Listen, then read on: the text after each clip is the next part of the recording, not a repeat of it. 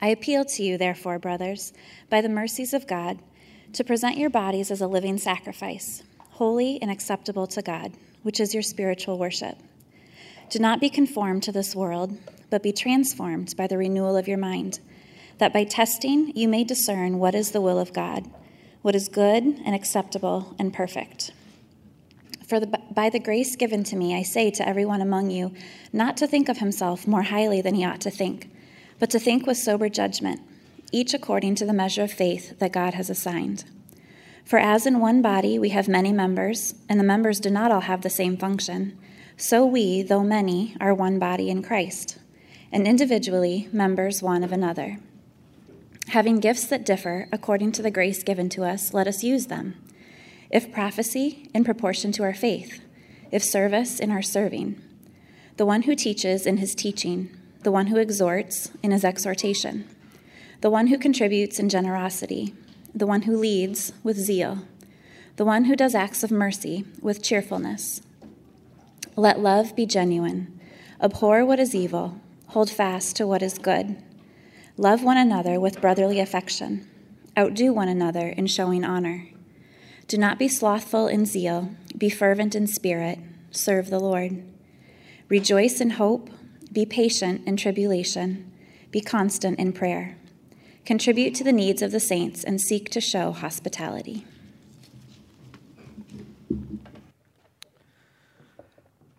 Thank you, Tana, for reading. Thank you, Nicole, for sharing about the kids. I think she's already gone with her child. But that is a helpful reminder of just the members within the church. If you're visiting with us this morning, welcome again. This may be your third welcome. But we've been going through the book of Titus all fall, and as we've been wrapping up the year, as George said, next week we'll be presenting a mission and vision of a church of the church for this, looking at this last year and looking ahead to the coming year. And at the end of the year here, and as we've combined sites into one location, we've really taken this opportunity to really talk a lot about what it is to be a church, what it means to be called to the church, what the churches look like, and what it looks like to be a member of a church. And with an emphasis then on membership. And that membership covenant document has been in circulation. It's up front. If you want to get a copy after the service, if you haven't had a chance to read through it, it's posted on the city as well. And so we'd like to really take this seriously. I think the concept of church membership, the idea of the church, shouldn't be something that's just lightly passed over. Right? The church is significant. If the church is significant, if it really is God's plan for this world, we should take it as seriously. And we should take time reflecting on what it means to be called into the family of God, what it means to be the church, what it means to be a member of a church. These are things that we don't want to just treat flippantly, but we want to treat as serious things because the church is treated seriously by Christ. And as we've been looking at this, what it means to be in the church, what it means to be part of a church, we also want to recognize some of the difficulties that come with that, because church membership is not always an easy thing. I was speaking with my mother this week, my mother and father planted a church up in St. Cloud when I was a child. And she was talking about their experiences coming out of church when they went to that. They were very against membership. They didn't do membership in the church. It was a time in which church membership was looked on as really a negative thing. And she was sharing those experiences and her experiences of pastors being in a church for 1 to 2 years and then leaving and going to another church, and elders moving in and out, and the leaders constantly changing, but the members there for life, and the feelings of hurt and pain. And church membership, being part of a church, is a difficult thing. It's not easy, and many of us have experienced hurt in churches. Many of us have experienced joy and love coming from a church. So we want to recognize that church membership shouldn't necessarily be something that's easy for us all to process and think about what it means. And as we look at this again, I think, just to remind us, though, I mean, we've been emphasizing, and George did a great job preaching through Titus, and that picture of the church as the family of God. And all of us have been called into this family. Right? We're in the church for a reason. We are where we are because Christ has been at work in us since this world began, and he has led us through his Spirit to a real local body, to real actual people that I am really in community with, who I love and who love me and who speak the truth. I mean, this is what he's called us to. He's called us into a family. And as Titus pointed out to us and organized for us, Paul rightly puts, this church, this family has an order to it. This family has a purpose. This family is meant to walk in good works, to be zealous for good works, to be generous, to be kind, to be loving, to be active in these things that God has called us to do. And to do that, the church needs to be ordered. To do this work, the church needs to be mindful. All of those things. We get this. And looking, like last week, we talked about how commitment and submission can be such a hard concept, but we know that those are the very things that are necessary for there to be genuine love. I know I need to be committed if I'm going to be known by others, if I'm going to be loved by others. I know that if I want that, I know there needs to be commitment. And we see how commitment and submission make love possible in the church. A family, right, without commitment just certainly isn't a family. We get those things. But it's hard for us. And the idea of church, I think, can be especially hard when we don't feel like we fit in. The idea of church is a beautiful one, but it seems at times for some people, or for the people who can conform to a certain idea of what a church is, or who can conform to the expectations around them, or who look a certain way or act a certain way, church becomes a lot harder. Commitment, membership becomes a lot harder when you don't feel like you're like the people you look around. Or like, what does it mean for those who don't fit the mold? What happens, right, when you show up in a church, and maybe this was you this morning if you're visiting, or maybe it's you if you've been here for a while, you show up to somebody's house church, you show up on Sunday morning to church, you look around the room and say, oh man, I am not like these people. I don't think, I'm not as academic, right, as George and Lawrence. I'm not as good of reading. It seems like there's a lot of reading in this church. I don't have the same economic, social backgrounds. I'm not the same age. I'm not the same race. I don't come from the same neighborhoods. I don't have the same theology even. I don't know if, I don't feel very comfortable with these people. And that becomes a legitimate hardship for committing to be part of a church, to be part of a local body, when you really don't feel like you can fit in, when you don't feel like you are the same as everybody else. I don't have the gifts. I don't have the resources. I'm not married. I don't have kids. I never will have kids. I won't be able to fit these molds. I'll never be a house church leader.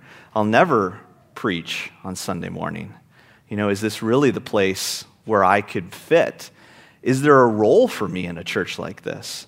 It's easy to have those doubts and those fears, and they're legitimate ones, where you can look at the leaders, you can look at those who are put in positions and say, well, I can't be that. Maybe this isn't going to be the church for me. Maybe this isn't my family. It can be their family. This is a good church for those types of people, but not for me. So what do we do with that? And I think it's interesting because you really do see that, I mean, within culture and the world today, within the church too, this has always been a struggle. C.S. Lewis writes about this in The Weight of Glory. George and I were coming trying to figure out what book that was actually from. Pretty confident it's The Weight of Glory. But that he gives this idea of that everybody has this issue, this desire to be in the inner ring of things. We talked about last week how, I mean, everybody has a desire to be loved. Everybody has a desire to be known. And we have that we want desperately to be known by people, and we want to be genuinely loved by people. So the way in which we think about how to do that is we want to be on the inside of a group. And so we create, C.S. Lewis argues that as society, as humans then, we're always making these circles, we're always making rings around us of where is the inside. And I want to be on the inside. I want to be on the right side with whoever I'm with or wherever I am. I don't want to be on the outside. I want to be on the inside. So if it's politically, okay, let me get a temperature of the room, of this group. I want to be on the inside here. Theologically, all right, I want to be in. I want to be on the inside. I mean, it's really, junior high, if you can remember junior high, which doesn't end, right? Those junior high insecurities of the lunchroom just carry over through all of life to being an adult as well, in the workplace, neighborhood, everything.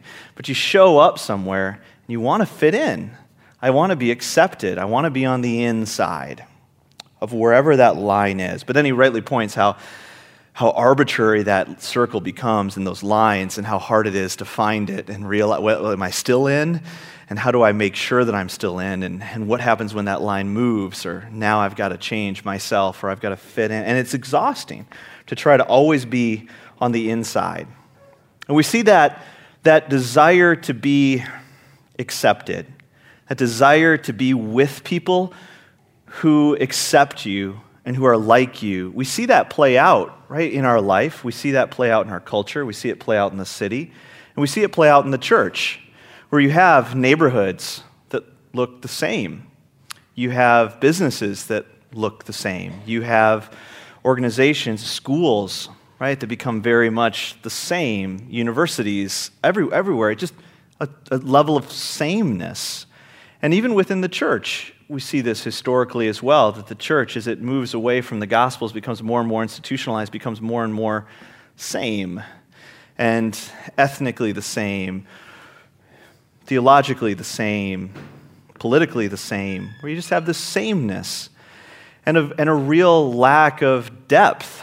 And really, when you look at the world today and our culture and the temptations and the dangers, there's a danger that we can become pockets and groups that are the same, but are not very deep, but are incredibly superficial, and have superficial levels of love and knowing one another.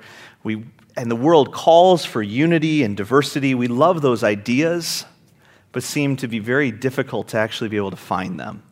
How can I genuinely experience this? Where will I be accepted? What if I don't fit? And so we flee from places where we don't feel like we fit to find places where we do fit. Right? This is the experience that many of us have had and do have. And it may have been what led you to Twin Cities Church. You looked around and said, these are like, everyone here is like me. I want to be here. This is exciting. And churches have a tendency to do that, where you just become very much like each other. Small groups within churches. You have the young married groups. You have the older people group. You have the kids groups. You've got the youth group. You've got the various, because there's a desire. It feels natural. It feels comfortable. I want to be with people who get me. I want to be with people who know me, who have that same experience that I have. But the fruit of it, right, is not what we were hoping for. Right? The fruit are these groups that are very polarized, that are very much the same, lots of judgment, lots of hurt, and a difficulty to jump those bridges, to get across those rings. How do I ever get into someone else's circle? But as we read Scripture, right, it's not the way we were supposed to be.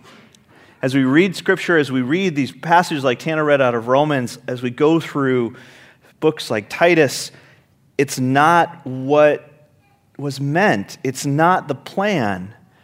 As we come to grips with and encounter Jesus over and over again, we find these passages of how Christ has reconciled all people into one family. That the ring is gone, the barriers are gone, the dividing wall of hostility between Jew and Gentile, that there's no longer these things. That's what keeps being talked about. Or if you've read the book of Ephesians or throughout, Paul talks about this mystery of the gospel. This is the mystery of Jesus. Not that Jesus died and rose again, but that he brought together Jew and Gentile. They brought together all people, that all people now are one, can have unity, peace, can live together. That's the mystery. How can this be possible? Because it's unlike anything that the world has ever seen or experienced, is what the gospel promises. A people who are unified, a new family of God, a new city in a city, a place where diversity and love and humility Unity is the overarching theme. It's not sameness. Right? Titus assumes this throughout this ordering. Right? We have older and younger. You have Cretans and non-Cretans. You've got Jews. You have Gentiles. Romans, right? Romans 12, 1 through 13. What an amazing passage. The book of Romans, written to an incredibly racially, economically, ethnically, politically diverse group of people. Right? This community that the book of Romans is written to, that all the early churches really represented. And to see these words to a group that's made up of slave and free, of owners and their slaves, of men and of women, of children, of those who are not valued in society, to hear these words, you are one body, one family in Christ, individually members one of another. There are few statements, right, that are as powerful as that socially in the Bible. When Paul starts to describe the church and the body of Christ, that we are all members one of another, that we are united, but not just united, but we have ownership over one another, that there is this mutual dependency on one another, that we're all equally valuable. That goes against all cultural norms, and it goes against even what we tend to think.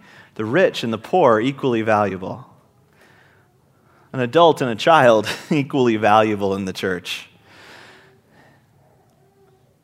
The rich, the owner and the slave equally valuable. The male and the female equally valuable within the body of Christ. I mean, these ideas that Paul presents, that Christ secures, it's unbelievable. So if we look at this again, look at verses 3 through 8. For by the grace given to me, I say to everyone among you, not to think of himself more highly than he ought to think, but to think with sober judgment, each according to the measure of faith that God has assigned. For as in one body we have many members, and the members do not all have the same function, so we, though many, are one body in Christ, and individually members one of another. Having gifts that differ according to the grace given to us, let us use them. If prophecy in proportion to our faith, if service in our serving, the one who teaches in his teaching, the one who exhorts in his exhortation, the one who contributes in generosity, the one who leads with zeal, the one who does acts of mercy with cheerfulness. The church is called, right, to be this representation of the kingdom of God. Right? You look at the church, and we are meant to see the diversity of the kingdom. We look at the church, we're meant to see a diversity of people, a diversity of gifts. As we interact together, right, we act out the wisdom of God. When people look at the church, when the heavenly rulers and authorities look at the church, they see this wisdom of God reflected in us, reflected in how we love and in how we value each other and how we live together in community. It's what we're called to do. The church mirroring the kingdom, showing this alternate way of living within the world, within the culture. An alternate city within the city, where those lines are abolished, where there are no longer an inner circle and an outer circle, where there is just one people. Everyone is as valuable. It doesn't matter what your past is. It doesn't matter what your gifts are. It doesn't matter who you are. You're valuable. You're equal members. You have a role. You have a purpose. There's very few things, right, that are as life-giving and as powerful as hearing that, and hard to believe. For most of us, it's hard to believe these things. But this is what the church was meant to do, and I think you see this. You see this in Scripture. You see this in culture, that one of the great marks, right, of the Spirit at work in a community of faith is the questions it raises in people's thoughts and minds. The Romans had all kinds of questions and issues with the early church, right? And these questions of why are these people together? Right? That's the question that the Romans asked. How can Jews and Gentiles be meeting like this? Slaves and masters together as equals in a service? Doing mutual act, a woman and a man equally sitting together, singing? What's going on here? How can these people be so committed to one another? Why are they together? What is holding these people? Why are they so committed? Why are they spending their time with these people? Historically, that's always been the church. The church at its best always raises those kind of questions.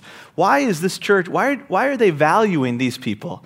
Why do they spend their time in this way? Don't they know those people bring nothing to them, give them nothing? Don't they see how they're a drain on society and taking them away from their mission? And why would they dedicate their lives to this people? Why are they friends? Why are they generous with their time and their resources?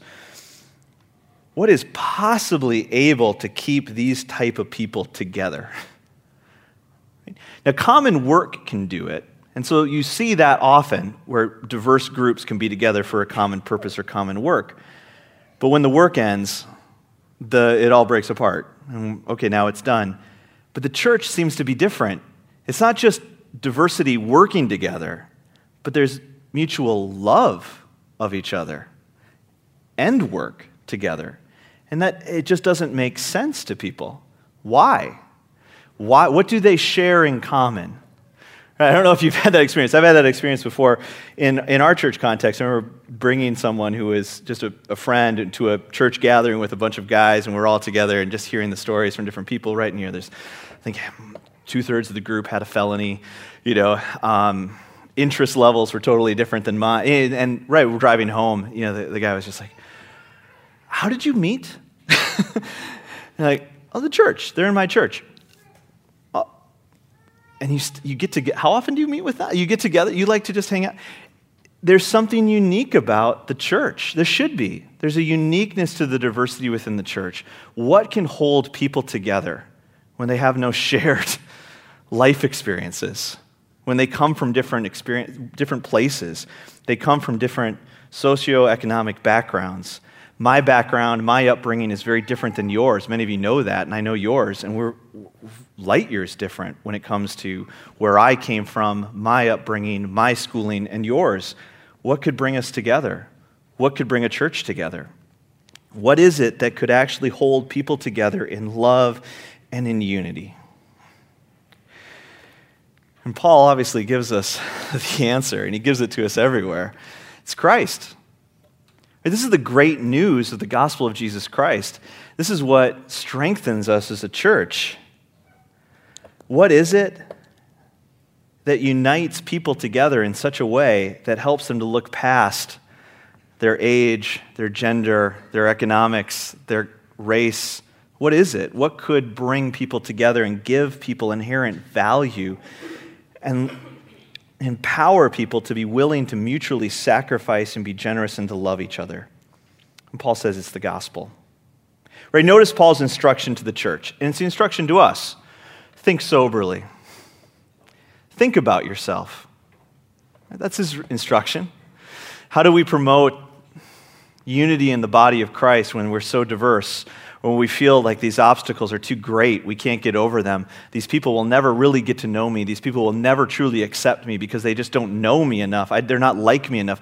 What could ever get us over that to enter into true mutual love and submission and care for one another and generosity? Paul says, just think. Think soberly. Think about yourself properly. What he's arguing for, right? Think of yourself. Look at yourself through the gospel of Jesus Christ. Think about who you really are. What a necessary exercise that is for all of us. In any position, whether you are well-educated or not, whether you have certain gifts or others, whether you, think who you are. Remember who you are. Think of yourself soberly. And he says, right, through the lens of the gospel, through Jesus Christ, we're not to think of ourselves too highly or too lowly. Right? Because we just go through those two extremes, right, all the time. I'm either filled up with myself, puffed up with how great I am, and I'm on a high, things are going great, I'm doing so good, and then nobody could love me. We just go high and low. And what the gospel does, right? He says, look at yourself through the gospel, and you won't think of yourself too highly. You won't be puffed up with yourself, nor will you think too lowly of yourself and think that you can't fit in. You have no gifts. You're not valuable. You're not worth people's time and effort. You'll think of yourself properly. You'll see who you really are. And obviously, we'd have to read all of Romans to kind of get that, but he says if you look through the lens of Christ, you see who you really are, and through the gospel, we know who we are, a child of God, loved by the Father before the world began, chosen before this world, adopted into his family, a daughter and son of God, a co-heir with Christ, member of his family. What greater identity could anyone have but to be a child of God? To have everything reconciled, to have my past be cleared, all things about me reconciled through Jesus Christ. Nothing can ever be used against me that I have done or that I will do, right? Because that's what prevents us so much from trusting others is this: they won't get me, they don't know me, and if they hear something about me, or if they find out these things, they're not going to be able to reconcile this, and I'm going to get mistreated, or I'm going to get misunderstood. No, remember who you are. You are fully understood. You are fully reconciled, fully redeemed. You are intimately known and loved. And no one could ever stand against you. No one can ever condemn you or make you feel like you are not valuable or worthy, because Christ died to secure your standing in the family of God. So seeing ourselves properly, we're reminded of who we are, and then it also helps to remind us of who we actually belong to. We are not our own. And that's what Paul is going to great lengths to demonstrate to the church. You are not your own. You don't just belong to you. Your life is not your life. Oh, what a hard realization. I want my life to be my life. I am in control of myself and what I do. Christ says, no, you don't. Your life is purchased. I own you. Your life belongs to God. You are now part of the family. You now have obligations upon you. You have expectations on you. You can't just live. This life of freedom that you thought you were living was not real. We have this myth or this idea that I am free to live the life that I want to live. I can do whatever I want. It doesn't, as long as I don't affect anybody else, as long as I'm not hurting anyone, right, kind of idea. And church, whoa, does that just ring its head in church all the time? This idea of, look, I can just come and go. I can just be part. Like, I'm not, yeah, it's great. Good for you guys. You guys get on mission. You guys unify. You guys, yeah, you do your thing. I'll be with you. I love you. I like to be with you. But I'm free to keep some distance. You're not. I mean, you can do those things, but it has consequences. You're hurting others. Like, the body of Christ, you're not your own. Your life is not your own. You are owned by God. You are owned by the church. You have obligations to one to another. You are members one of another. That's a huge idea. Right? My life is connected to your life. My well-being is connected to your well-being. My salvation is tied to your salvation. We are working together. Like, I need the body. I can't live alone. How could I? Right? That's more the assumption. Like, we don't see those words necessarily through Scripture, because the assumption is, how could you do Christianity on your own? How could you have an individual walk without the body? Right? How could one part of the body live outside of it? No, you're dependent upon this. We need one another. And so when we see ourselves soberly, when we think about this soberly through the gospel of who I am and who I really belong to, it produces fruit in us, right? And Paul details the fruit that we see from this gospel perspective, this right thinking of ourselves, how it produces humility. Right? We talked about that last week as well, and you see that throughout all of Paul's writing. I mean, humility is the fruit of the gospel that it produces in us. I have on the one hand, incredible confidence in my identity, in my calling. I know who I am. I'm not shaken. I'm not tossed to and fro. I know who God is. I know who I am. I know what I've been called to do. I speak the truth. I pursue truth. I'm bold and confident. And I'm incredibly honest with myself as well. And I see my sin. I see it as a log in my eye. And I see a speck in my brother's.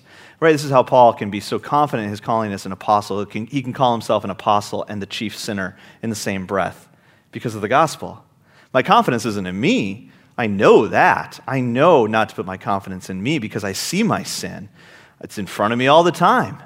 But I also see my Savior in front of me all the time. And I have such hope and such confidence of where I'm going in life and what he's going to do for me and how this is all going to work out. I know I will mess up. I know I will let people down. I know I will sin. But I know how good God is, and I know who I am in him. It produces this gospel humility where you take the focus of your life off of yourself. And then it creates this real generous, sacrificial living and love that Romans talks about here as well, where you really value others, you use your gifts, and you contribute to the needs. You live generously for others. I think Jeff, I don't know if I see him here, last week kind of made that comment at the end too about how, when you experience Jesus and you experience the gospel, you now enter into community with others, and all of a sudden you want to love other people. You come into community to give rather than to receive because you've been given to. You looked for your gifts. You're eager to use your gifts. You're freed from the need to compare yourself all the time to others and, well, I don't have that gift. I don't really have a role here. I'm not as like them.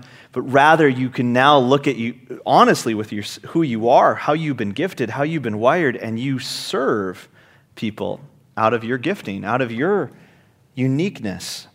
Joining to community life, entering into the body of Christ, is not a losing of yourself. There's a lot of religions that have that idea, that like you enter in and just lose yourself. Buddhism has that, like it's a drop of water into a pool.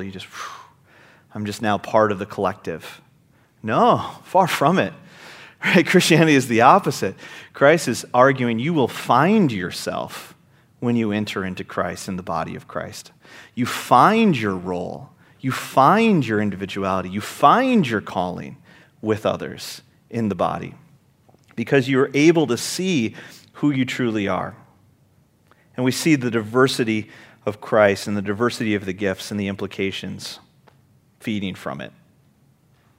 So the question really for us, right, as you evaluate your life or you look at yourself where it comes to church broadly, church locally, do you feel out of place? I think for many of us, right, if we're honest with ourselves, we've always felt a little out of place wherever we go. Maybe there was one or two places in your life where you felt home, or you felt like, these are my people, they know me. But you lost it, right? And you've always felt like you've been looking for people who would finally get you. When will people finally understand me? When will I find people who are like me? Do you look around and just feel like, I just don't have anything to contribute, right? I want to contribute. I want to do stuff, right? I want to be active, but I don't see how, right? I mean, I tried these classes. It doesn't work for me. I want to do things, but I just don't see what I could do. I don't feel like there's anything for me to do here. Or do you feel like you belong, but feel like you're not bearing good fruit, right? Do you feel like this is your body, these are your people, you look around, this is your tribe, you're like, yeah, I love these people, and you do know, but you're a little alarmed by the sameness. You look around and say, oh man, boy, yeah, we all kind of have a very similar vibe to us, and I don't know if that's good. I want to branch out, I want to do more, I want to get past my little circle. I want to connect broader in the church, in the community. I want to be used by God. I want to lead in acts of mercy and justice, like Romans was saying here. I want to lead with zeal. I want to show acts of mercy. I want to bring the church. I want to help, but I don't know how. Well, Paul's encouragement to us, right, is really, wherever you are on that spectrum, is to remember and to know who you truly are. To meditate and to let the truth of the gospel of Jesus Christ sink into our hearts Know who you are. Think of yourself properly. Stop thinking about what you're going to do in the church. Stop thinking about who's like you or who's not like you, but think about who you truly are and who Jesus is and what he has done for you. When you see the cost, right, that's what moves us. When we see the cost of bringing us into the family, when we see the costliness of what it took to make me accepted, we're broken. I can no longer be proud and arrogant. I can no longer be selfish. When I see how Christ endured the exclusion and the rejection that was meant for me. You want to talk about dying on the outside of the circle. I mean, that was Jesus. He endured all of the exclusion, all of the rejection, a rejection from God himself and the Father turning his face away, abandoned by God, abandoned by friends, abandoned by everyone, scorned, mocked, ridiculed, so that I would never be, so that I will always be accepted by the Father, that I would be brought into the family through the death of Jesus Christ. When we think soberly of ourselves, our heart is changed. And we can no longer be proud and arrogant. We can no longer compare ourselves with others and judge others, wish to be who we're not. You start to look at yourself properly. You are exactly who you are, and you are fully loved by God exactly where you are, with exactly your story. And you have been brought to this moment on purpose, and you have been fully equipped and gifted by God for this day, for this moment, for this church. Use your gifts. Enter into who you truly are. Trust Jesus and start walking in faithfulness and not in fear and hurt and shame. But that only happens when our hearts are broken and moved by the power of the gospel of Jesus Christ. And so we have to start there and remember who we are. Let me pray for us. Heavenly Father, Lord, we thank you. Thanks isn't a strong enough word. I don't know what the strong enough word is, Lord, but we are just so humbled by your love and your mercy. Who are we? Who am I that you would have chosen me to be part of your family? Lord, you chose us from before the world began. You know us intimately. You know the garbage that's in our lives, the sin, the selfishness, the hurt, the pain, the damage that we have done to others and to ourselves, the cycle of sin in our lives, Lord, and you still have chosen us and still choose us. And not only that, Lord, but you want us and you want to use us and you continue to bless us and provide for us in ways that we don't deserve. And you have things in store for us and for our church, things that we can't even imagine what it's going to look like as you continue to work through us, a very broken and diverse people. Lord, we pray that you strengthen us. We need your help. We think of ourselves far too highly and far too lowly. Lord, strengthen us to think of ourselves properly. Lord, help us to find comfort in you. Help us to see who we are, truly are. Help us to see ourselves and not our sin, but to see the work that you have done on our behalf. And Lord, help us to see each other in that way as well.